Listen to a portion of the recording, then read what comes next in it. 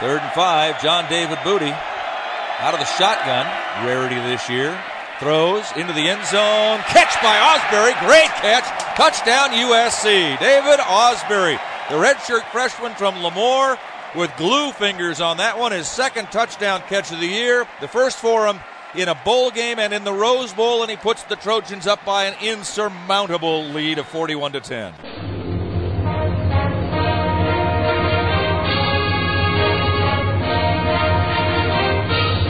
Hey Trojan fans, it's time to get into the huddle with the Peristyle Podcast. The Peristyle Podcast is your weekly ticket to USC football and recruiting news. This week, our podcast is sponsored by sctickets.com. Need tickets to see the Trojans? Then check out sctickets.com. And now, here's the host of the Peristyle Podcast, USCfootball.com publisher Ryan Abraham.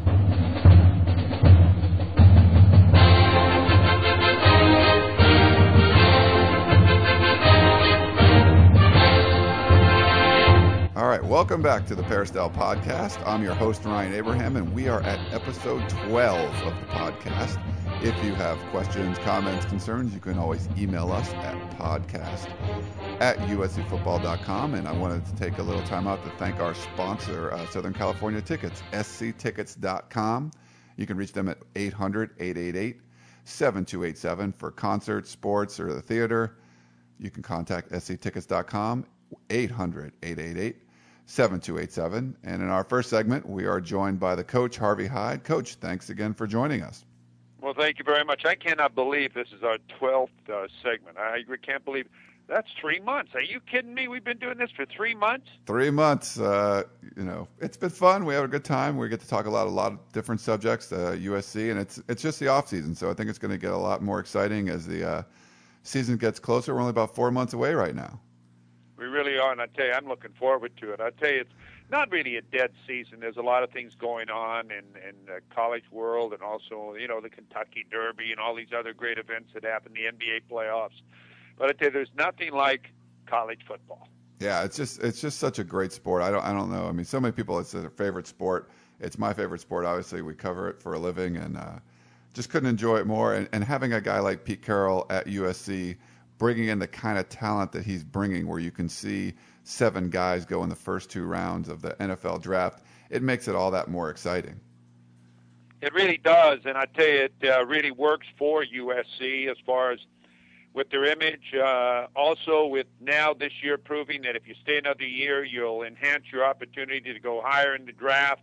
How about the recruiting side of it? Just come and be a part of the program and participate, and you'll have that opportunity someday to have a dream come true, which is playing on Sunday. You compete every day in practice, and obviously it's working for USC. They set a record, 7 players in the first 2 rounds. I don't know, they've done it once or twice before, but at USC this is a record. And also not mentioning the other great players. And I want to tell you, I really sincerely believe this. I believe that every single player that was selected in the draft by the NFL that are USC players will make their teams. I've looked it over. I believe they will make those teams. Wow, that's because it doesn't always happen. Even you have guys go in the 3rd or 4th round. Sometimes they don't make teams. But I think you're right. And the point about staying in school, people debated that should Matt Leinart have stayed because he dropped down to number 10 in the draft. Well, I think with his elbow problems, he was going to probably drop down anyway. I mean, it doesn't matter if you're top of the chart at the end of the season. Then you look at all that off-season workouts, and if he wasn't able to go because he was hurt, he probably would have dropped down a little bit anyway. But 2 guys, I think that really helped. I mean, everyone in the first round, I think, really helped themselves. Cedric Ellis, Keith Rivers, Sam Baker, Lawrence Jackson, all of them had the opportunity to leave. I wrote a piece on that this week. You can check it out. What is, Trojans in the draft, what does it mean on uscfootball.com. All of those guys had an opportunity to leave. All of them went in the first round. And Ellis and Rivers, Ellis was definitely a surefire first-round pick. Rivers, I think people thought first, second round. He started to jump up the draft, especially after the pro day. He just tested off the charts. We had Mike Mayock from the NFL Network on the podcast last week talking about that. I mean, his vertical leap was so high, they went to the top rung. So Mike Mayock told me it could have been even higher than 42 inches. But he tested so well, and they thought he'd be probably a top 15 pick. He ends up going number 9 to Cincinnati trying to help out their defense. Cedric Ellis, he had a chance to be the number 1 defensive tackle. He ended up being second behind Glenn Dorsey, but both of those guys were kind of 1 and 1A. Dorsey went number 5. Ellis went number 7 to New Orleans, who traded up, and he could actually join Ed Orgeron, the new defensive line coach there. I think the Patriots had a chance to take him, but I don't think they wanted to spend number 7 money because they have a team that's pretty much established already. So they dropped down a couple spots. New Orleans moves up a couple spots. And Sam Baker was a guy so interesting. Everyone just had him falling off the charts, but I think he got a little lucky because he was probably on a lot of the scouts draft boards number 5 or number 6 offensive tackle in the draft. Well, he still went number 21 overall and was the 6th offensive tackle taken. So I think that helped him that he was in a really kind of hot position, and Atlanta took him trying to shore up their offensive line a little bit. And then Lawrence Jackson, people thought number 1, number 2. He ends up going first round to Seattle. Probably didn't hurt him that they have Lofa Tatupu there, and they saw how well he performed in their system. So I think all those guys, like you mentioned, excellent shot to make it, to go as juniors. They all stayed for their senior year and all went in the first round. All went in the first round and are going to make big money. In fact, now I don't know numbers or so on, but I saw somewhere or heard someone talking about it, that group of 7 will make somewhere in the neighborhood of $43 million guaranteed money. Isn't that unbelievable? That is crazy. I think that's what those spots made last year. Yeah, that's right. Yeah. Well, I didn't want to go above it. Right, yeah. I mean, it could be a little bit above, but, all those guys help themselves financially. And I think now, I talked about this in the piece a little bit, and you comment this on yourself, Coach. Recruiting, you can bring in guys and turn your program around quickly. I think we saw Pete Carroll do that, 6-6, and then boom, go to the Orange Bowl, win 11 games. And he really turned things around quickly. I think the talent he brought in, he moved them around a little bit. I think back then you had like a Matt Grudegood moving around. You had linebackers go to safeties, back and forth, things like that. He tried to put the best 11 guys on both sides of the ball on the field. But to get a consistent draft presence, and I think that's what you're going to see right now from Pete Carroll. I mean, next year they already have 3 guys projected to be first-round picks. I think now, because he has that pipeline full, and you have so many guys that are in the system, and you can have like the 5th-year senior guys go in the first round, or you could have that superstar junior go in the first round that leaves early. I think now you're going to have so many guys in the system in that pipeline kind of cranking out every year. He can consistently field a good team, at the college level, and also, in my opinion, be able to get 2, 3, 4 first-round picks almost every year. Well, yeah, and his philosophy is if we're going to go out of state, we're going out of state because we feel that player is going to be a number 1 draft choice. And that's what his philosophy has been, and he's followed that, and it's pretty well held true as far as what's happened with these freshmen that have come to USC. And it just makes sense if you evaluate your players properly, and they turn out, and you coach them up, and they turn out to be what they're supposed to be when they come out of high school, then they're going to be number 1, number 2, or number 3 picks in the NFL draft. It just automatically happens because of the maturity of a player. The only time it doesn't happen is when a player is matured so much that player doesn't improve. That player comes in as a mature player and doesn't get better. And what happens to players that are maybe not as experienced or get bigger and so on, well, they pass that player by, and then that player doesn't have the type of season or the type of growth that other players have. But you take a Sam Baker, who came in and was a 4-time All-American, and I want to say this about Sam. Now, a lot of people were surprised Sam went in the first round. I mean, let me tell you about Sam Baker. I watched the highlights. I watched the evaluation of these players, some of the big offensive tackles that were in the draft this year. Sam is not as big as some of them, but he has far more coordination and athletic ability than a lot of them. I've heard a lot of people talk about the short arms and this and that and whatever. They used to tell me when I had Randall Cunningham that Randall Cunningham's arms were too long to be a quarterback. So, sometimes there's over-evaluation going on. But when I watch him and I watch his feet and I watch the way he engages in alignment and run blocking and I watch the way he pass blocks, and so on, I tell you, this kid can play guard, tackle. I wouldn't be a bit surprised if he could be a center. While you take some of the other tackles that were drafted in front of him, they can't do that. And they haven't played as much football as Sam has played. So I think Sam is a great player, and I think it's a great steal for Atlanta. I think he's going to be great down there. And also, I'll tell you another one.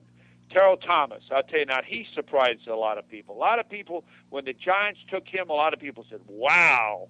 I'll tell you, this kid was an athlete. He was a running back. He played. He returned kickoffs, punts. He can intercept the football. He can make big plays. And you got to have guys that make big plays in there. And Fred Davis, you know, I thought Fred might have gone a little bit earlier, but he went to Washington. It's a great spot for him. Michelle was shocked a little bit that he went as high as he went, but he did go to the 49ers, and I think he'll be a great player because he's a young player still, growing up. He's got a lot of football still to learn.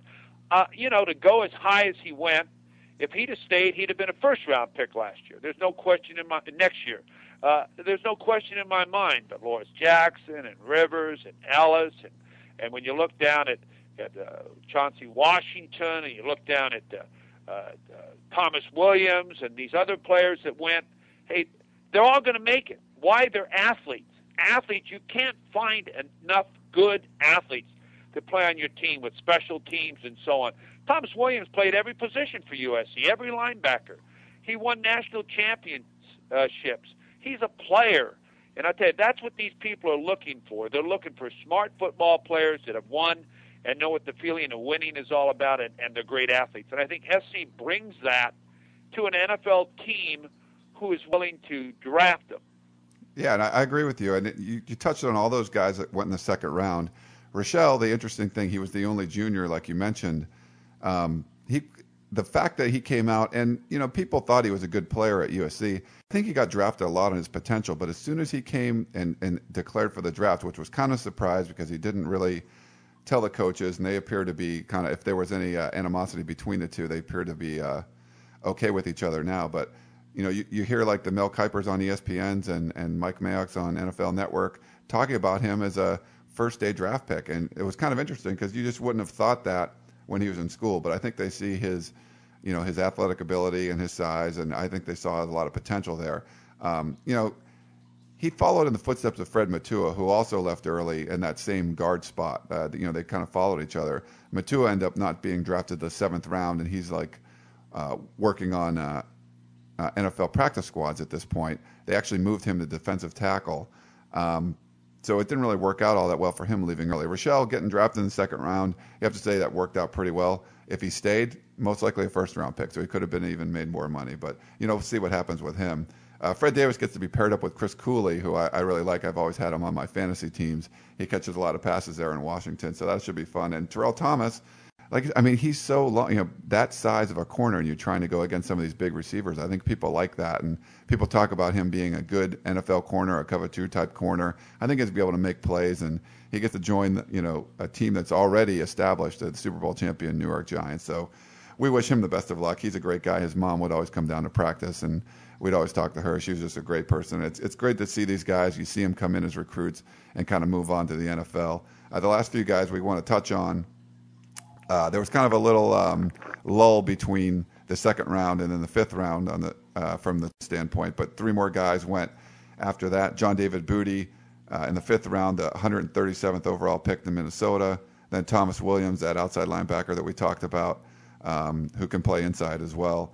He went with the 155th pick to Jacksonville, and then Jacksonville got another Trojan, Chauncey Washington, in the 7th round. He signed with the 213th pick. And so far, it looks like the offensive guard Drew Radovich has been the only free agent taken. He was actually down at the Senior Bowl, and I kind of thought he would sneak into the draft somewhere. He kind of helped himself. He had a few signature plays down there where he was just kind of blocking the crap out of people, and I thought he might go somewhere in the draft, but you know, hopefully he'll be able to be picked up by, you know, Minnesota, and he can block for John David Booty down there in the future. I think that Drew would have gone a little bit higher. I think they were more concerned about some of his injuries he's had and so on, but he has the ability to play, and I think he'll latch on somewhere. and be a great player. I tell you, he comes from a great high school program, played a lot at USC, but he had a bad back for a while and so on. So I think that injury thing is what hurt Drew a little bit. But I tell you what, all the players you mentioned, I really believe will play next year. Now, Rochelle, I think they took him on potential, as you say. I think he should have stayed at USC. Congratulations to him. He went in the second round, and he said he needed to do it for family reasons and so on. And I respect that. But he's not ready to play in the NFL right yet. He needed another year of playing at USC and then becoming like the rest of those guys, a first-round pick. But we certainly want to wish him the best of luck and hope he does well. Yeah, and what are your overall thoughts? I mean, I kind of touched on this in the draft article this week. So many guys going, 10 guys drafted. It's the most in the nation, and Radovich is a guy who could have probably snuck in there as well. He's probably one of the higher end free agents, I would say. So much talent that's leaving this team. You talked about the recruiting aspect, and I think it really does help recruiting, especially when you have guys like a Thomas Williams who wasn't in the top 3 linebackers and was still drafted in the 5th round, or like a Matt Castle a few years ago who was the backup quarterback and never had any significant playing time and still was drafted. Obviously, I think there's a lot of aspects that can help with recruiting because the guys that are the 5-star guys coming out of high school want to play in the NFL. But how do you think it's going to affect this team in 2008? A lot of people are still projecting them to be a top 5, top 3 national championship contender. But with this month going, is it really going to change that? Well, when you have a top program like this, you're going to lose talent every year. Some years you'll lose more than others. But, I think it'll affect them early. I think that, a lot of the young players are going to have to step up and play early, especially on the offensive line. I really believe that. And of course, with a new quarterback and so on, there's a lot of, not question marks, but a lot of maturing to happen there. And you open on the road against the University of Virginia, which is their bowl game of the year. I'm telling you, that's their bowl game, their opening game of the year. That's all they're talking about is USC coming to Virginia. So, I think that's very big for USC. And I think the team has got to realize that they aren't just a regular team in college football, and they are a team that everyone wants to play, and when they do play them, it's the biggest game of the year. When Ohio State comes out here to play them, that's going to be Ohio State's biggest game of the year. Yeah. And it is for SC, too, at that time, for both teams, because here's a team that could have been playing USC 2 years in a row in the Rose Bowl, but now they went on because of the current setup, played in the national championship game. So, this is the battle between two of the football powers early in the year. Obviously, Ohio State has more players returning that are starters. So it's going to be a real challenge for these young players at USC, which are great athletes. Great athletes. There's no reason why they can't step up, but they got to grow up in a hurry this year. They don't have any opponents out there that play them early that they can get better on. They've got to be good when it starts. And I think this is something that Coach Pete Carroll and his staff understand, and they're a target team right now. So that's why you go to USC. You go to USC to play for the Pac-10 championship, to play in the Rose Bowl, to play for a national championship. And that's why you go there. You don't go there for any other reason but to win national championships. Otherwise, why would you go to USC if you're Matt Barkley or somebody when they've got 3 or 4 quarterbacks? You go there because you want to compete against the best, and that's what makes you better. Yeah, and I think that's kind of part of that pipeline theory. He just keeps bringing in guys, and there's always going to be someone, the next guy to step up. And if you look down the list, almost everybody's had a guy that came in and played significant backup minutes behind them and kind of proved their worth. So, I think Cedric Ellis is the biggest void that's going to be left there. And, Christian Topu, he did a really nice job, and Averill Spicer, we haven't got to see him too much.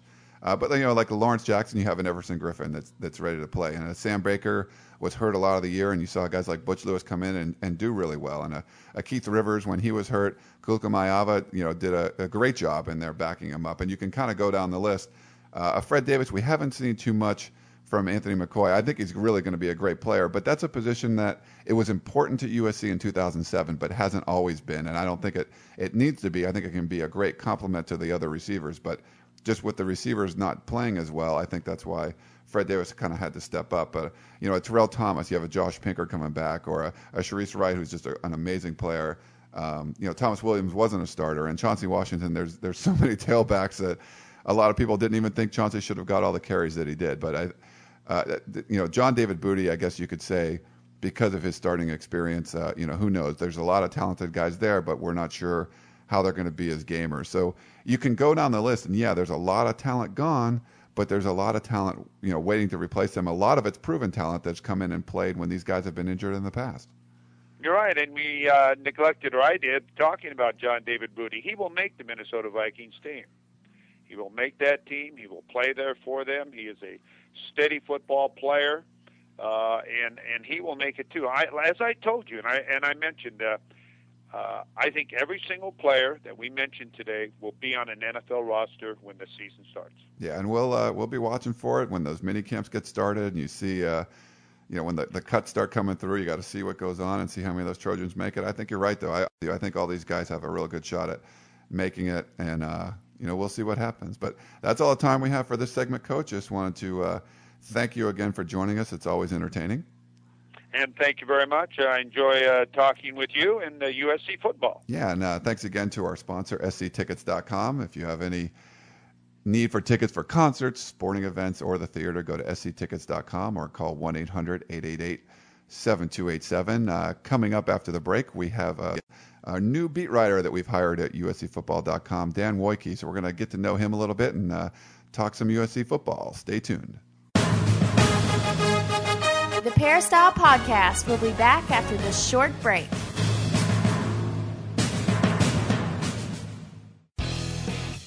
Tickets, tickets, tickets. SC Tickets is your concert, sports, and theater ticket source. We have the tickets you need to any event worldwide. Football tickets are now available. Call SC Tickets now at 1-800-888-7287, 1-800-888-7287. That's 1-800-888-7287. Or visit us on the web at sctickets.com. SC Tickets, concert, sports, and theater. We now return to the Peristyle Podcast and your host, Ryan Abraham. All right, welcome back to the Peristyle Podcast. This is episode number 12, and we're in our second segment, and today we have a very special guest, Dan Wojcicki. He is the new employee of USCFootball.com. He's going to be our USC beat writer. Welcome to the show, Dan. Thanks. I appreciate the job. Yeah. No problem. So you just kind of give people a story. I mean, you just moved out here, just drove cross country, and plopped yourself in Redondo Beach. Yeah, me and my parents drove from Chicago the 30 hours over a couple days, and got to know each other a little bit better in the car. And I feel bad for my poor mom. We made her listen to the NFL draft on the radio, which is just it's a slow process on the radio. So yeah, it was a long trip, but the weather's been great out here. I've had a good time so far, and I love it. Oh, great. I mean, you have XM satellite radio or whatever. Like when I drove out here way back in 1993 from Boston on my own, it was AM or whatever you could find. Probably just armed with like Bobby Brown tapes, right? Yeah, it was not Plop the Paula Abdul or whatever I was listening to back then in there. Yeah, it was pretty bad. So just kind of give people a little bit of information on your background, where your last job was, and kind of, where you started becoming a sports writer. Okay. Well, I started in high school, but, in college I went to Michigan State, was the first university I attended. I covered volleyball and then men's basketball there, which is like the biggest beat, and that was a great time. I ended up not graduating, though, from Michigan State. I transferred to Eastern Illinois after a couple of years, and I worked there and was a sports editor down there. From there, I went back home to Chicago, where I worked at the Daily Herald, which is a suburban newspaper, and covered preps and junior college stuff. And then I got a job at Rivals with the Ole Miss site, and I was the Ole Miss beat writer for a year before coming out here and moving to warmer weather and hopefully some more wins. Yeah, I see. You got to interact a lot with Coach O. He's someone that's very close to many of the Trojan fans' hearts. They love Coach O down there. You got to cover his final season at Ole Miss. Kind of disappointing record. What were your overall impressions on working with him? He's a good guy. He's just he's a little scary at times. I mean, he's like one of the first people I met. I was like, wow, is everybody in the South going to be like this? I was just like, I'm in trouble. But no, he was a nice guy. I felt bad that things didn't work out better because the one thing everybody always said about him was that it wasn't for lack of effort ever with Coach O. I mean, that guy was there all the time working, and you would have liked to have seen some things work out better, but a couple questionable game decisions, some recruiting misses, and just things didn't pan out. And I think it was probably best for both parties that everybody kind of parted ways. I think he'll be a great positional coach, a great coordinator, and he might be a very good head coach down the road. I mean, but it was kind of learning on the job, and kind of in that last year, you could tell some of those frustrations were starting to boil over. Yeah, I got to, obviously work with him when he was out here at USC, and a really nice guy. Probably only met with him face-to-face a few times. We talked on the phone a little bit. And I go down to Mobile, Alabama for the Senior Bowl, and he's down there right before he announced what he was going to do, becoming the defensive line coach at New Orleans. And I just go up to him. I'm like, "Hey, Coach O, I'm Ryan Abraham." He goes, "I know you, Ryan. I watch your website every day." Yeah. So he just remembers everybody he's ever met. And Deshaun Jackson was there with his family, and they came up to him. Deshaun Jackson, obviously, he recruited Deshaun Jackson pretty heavily, and apparently he committed to USC and then changed his mind for Cal. But Deshaun Jackson came up to him, and everyone just that you would run into just liked the guy. He was just such a likable guy and a hard worker, like you said. Yeah, I mean, that was one of the surprising things in that last year was that the players had kind of gotten worn down. I know when he first came in, the program was so energized by him, and the players loved him. Players love him on the recruiting trail. I mean, he seems great. I think just as a head coach, I don't think he, when the losses started to pile up, I think he didn't know what to do with it to try to turn around. I think and he may have gotten a little angry with some guys, and some guys kind of gave up, and it got a little ugly down the stretch. But like I said, I think he'll do great, and he was fun to work with. He's definitely a character, yeah. That's for sure. And like I said, he was a really hardworking guy. He was good to us in that last year. He was always good to me, and that's something like I've got a hard time saying bad things about him as a person, just because I know he worked hard, and like I said, the lack of success wasn't for a lack of trying. Yeah, and well, I mean, it had to be interesting not just covering him, but covering a team in the SEC, covering a team in the South. There's always seems to be a lot of animosity between SEC schools and USC, that people from the SEC say, "Oh, if USC was there, they'd lose 2 or 3 games a year," and it kind of there's always this going back and forth. But every time USC goes down there, they spank somebody. What was it like covering a team in the SEC with that kind of fan base? It was a blast, actually. It was something where, the Ole Miss obviously wasn't very good, but Florida came in, and the stadium was sold out. And, they gave Florida a game for 3.5 quarters. LSU came in on national TV, and they played LSU tough for, 3.5 quarters. It was just a real treat to get to see that SEC atmosphere up close in person. And there's good depth in that league. Top to bottom, it's a very, very good league. Personally, I used to get in arguments on there because I've always been more of a Pac-10 guy. So I think the Pac-10 is just more fun to watch. But, the SEC, I mean, you got great players, guys like Tim Tebow last year, Darren McFadden. Seeing those guys come in, Glenn Dorsey, there's some real elite talent, and watching some of those guys are just absolute game changers. I think Darren McFadden was probably the best player I've ever seen in person, just running the ball. He was the best I've seen up close. I'm sure if I'd been out here a couple of years earlier, there's somebody else, I might have seen him maybe a little bit better. Yeah, it's interesting. USC ended up playing the top 4, top 5 running backs that went in the draft. I mean, they played against McFadden, they played against Felix Jones, they played against Jonathan Stewart, they played against Rashard Mendenhall, and beat all those teams. So it's kind of funny that they got to play against so many top tier running backs there. Well, I mean, if you look at just in the draft, I mean, obviously when you've got so many just dominant defensive players, I mean, you can kind of handle those guys. I mean, out of that list, like the one guy who I think played well was Mendenhall. Yeah, was the guy who had the best game. Yeah, he had like an 80-yard run and stuff, and it was he looked pretty good in the game. Yeah, but I mean, other than that, I saw McFadden when Arkansas played at Ole Miss, the first Arkansas possession. Darren McFadden broke off like a 45-yard run on their first play from scrimmage. Then they gave the ball to Felix Jones on the next play, and he scored a touchdown, like a 40-yard touchdown. We were just like, whoa, that was quick. Yeah, like that's the next guy? Wow. Yeah. Yeah, that's the backup. And, it was like the fastest touchdown. I mean, the game was over. But yeah, it was fun. It was good to see, though, like against in those rivalry games. I mean, some of that, like Mississippi, Mississippi State is just a crazy game. I mean, if I never hear another cowbell for the rest of my life, it'll be too soon, There goes all the Blue Oyster Cult albums that I've been listening to. But, yeah, there's just – I mean, just being down in Starkville was nuts. It was a lot of fun. It was a neat atmosphere, but like I said, it's not the Pac-10 though. Right, and I thought it was interesting when we were going through the interview process. Obviously, I read your stuff and I liked it. There's a lot of people that applied from all over the country. We did this last time as well. one of the interesting things that we talked about was when you did some audio interviews that you put up on the Ole Miss site.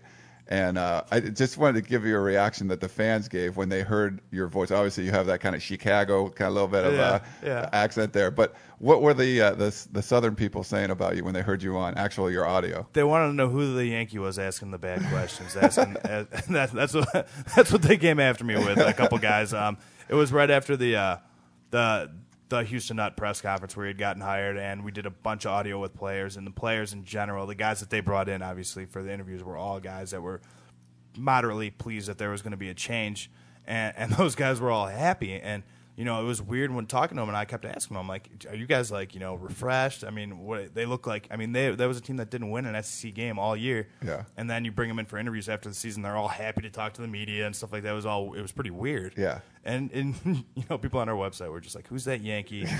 Constantly pounding home that one point. What they didn't understand was that, you know, I was writing a story, and you want to ask 5 people, you know, the same question to see what they say. Yeah, to see, you know, if people give you different answers. But they thought I was just feeding them quotes, and they were just disgusted that a Northerner would do that to their fine Southern institutions. That's so funny. And it's just the Yankee thing. It was rough. Yeah. I mean, I got it a couple times when I would meet people. They're like, "You're Dan Wyke?"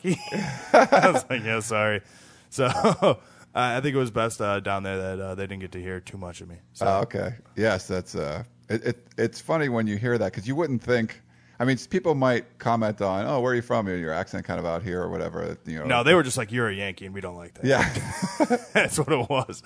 I could have been born in Chicago for a week and moved down south, and somehow never picked up a twang, and they still would have called me a Yankee. It's hard to get accepted down there a little bit, it was tough. We'll see. Hopefully, the fan base out here will embrace you. I think you know, one of the things I really liked is just the number of articles. I mean, you were bringing so much to the table, and you were able to, especially during the offseason, find a lot of things to write about. And I think you're going to enjoy covering the Trojans just because it is a more open atmosphere, and Pete Carroll's really good with the media. And let's us go down to those summer workouts or winter workouts and cover guys when they're just doing their players-only practices. And, you know, you can pretty much interview whoever you want at any different time. So I think there's a lot of opportunities for stories. Yeah, at Ole Miss it wasn't like that. It was a matter of, I mean, things were a lot more guarded.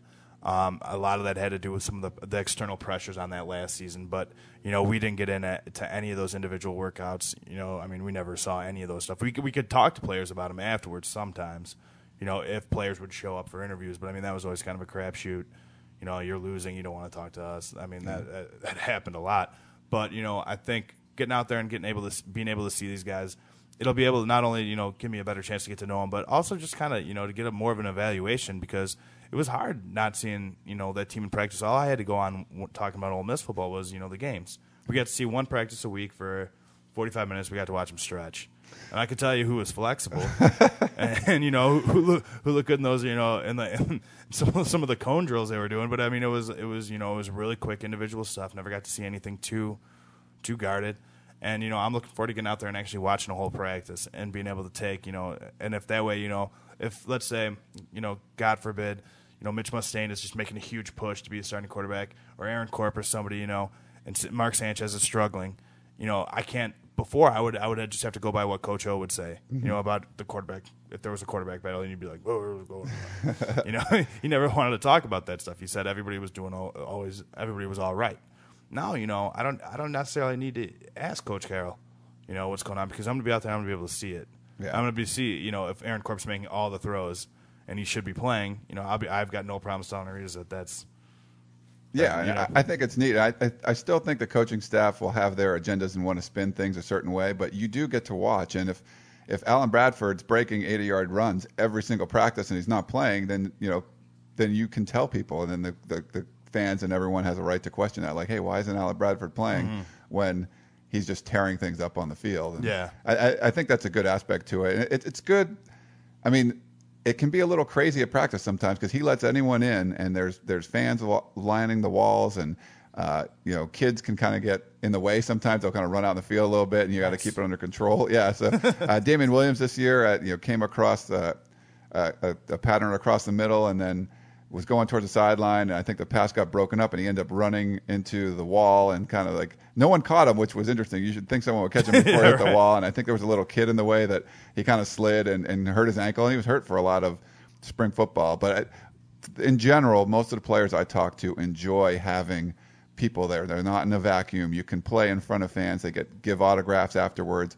And I think they like that if you can practice with all this kind of scrutiny and pressure on you, then I think it helps when you play in the game. Oh, yeah, and that was one of the things that I know that Coach O took from Pete Carroll was the competition aspects of practice. Like we've talked before about going ones-on-ones when you get a chance and doing stuff like that. Coach O loved competition in practice. I mean, loved it. I mean, he's a guy who reportedly, talking about competition, when he took the job, reportedly, went into that room and challenged his team to a fight. Yeah, exactly. Yeah. That's like one of the stories down there was that he went in that room and he was ready to go. So obviously, a very competitive guy.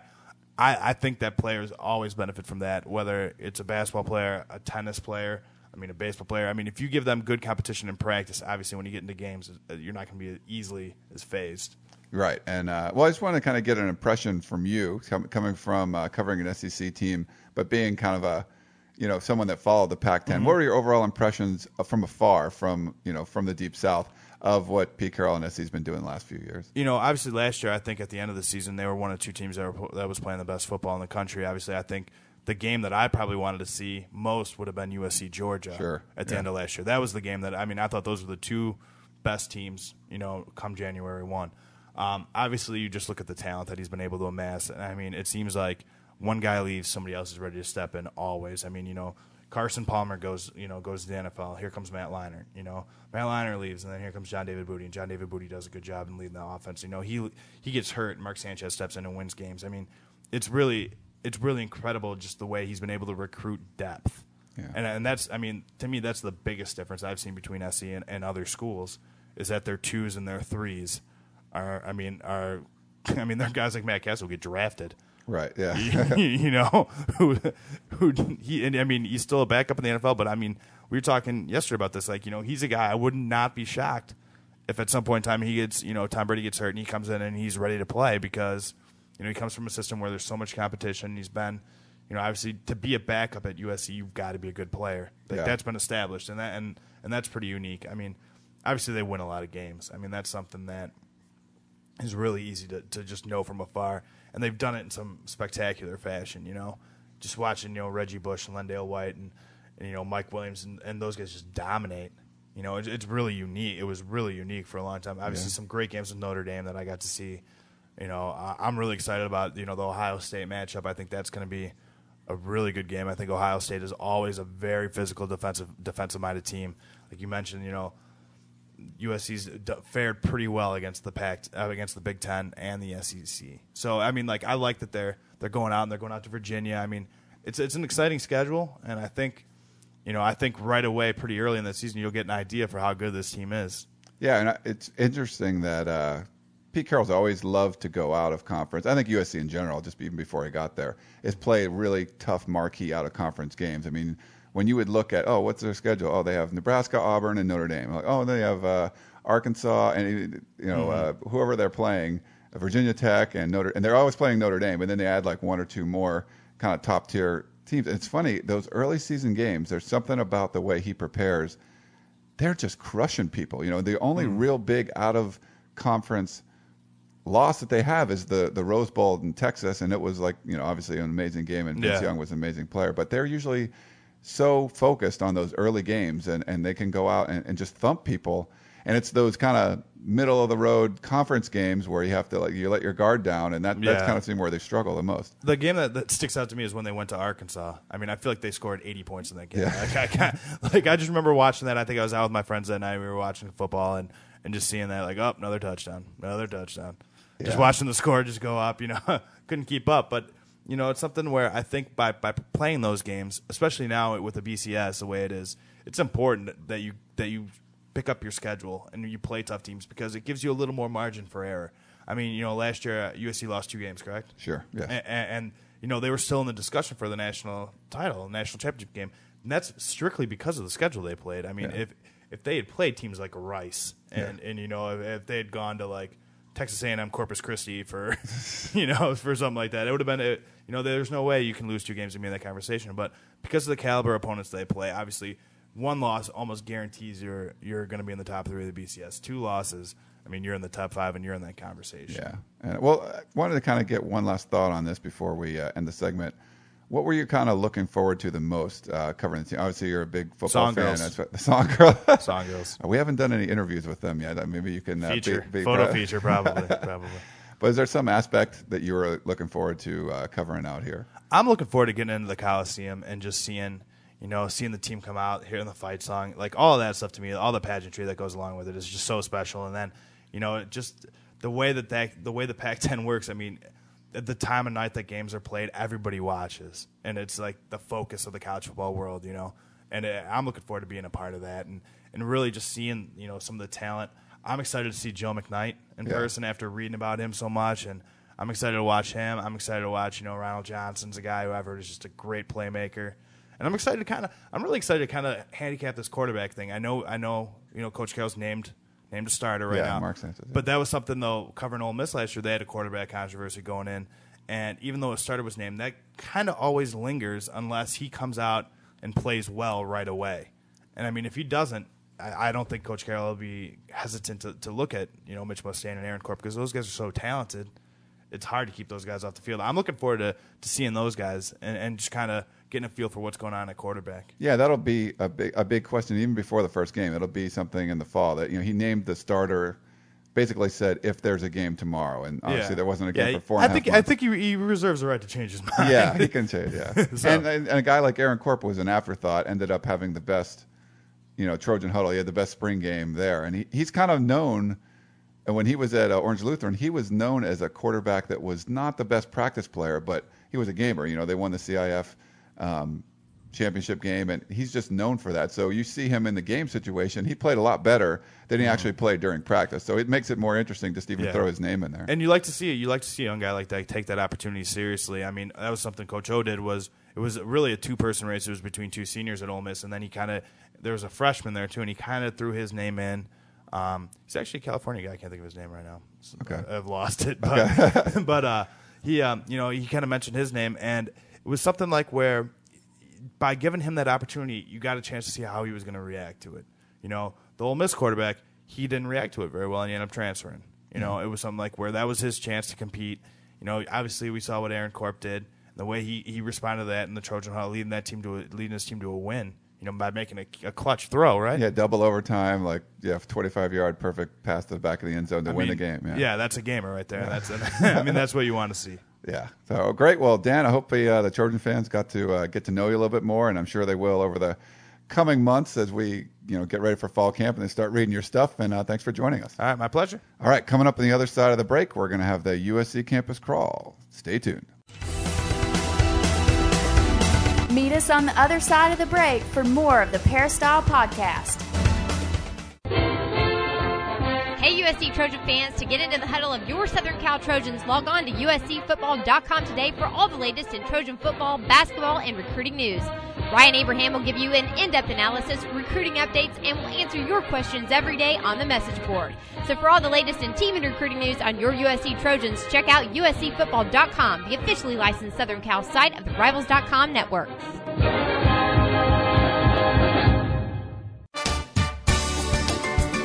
We now return to the Peristyle Podcast and your host, Ryan Abraham.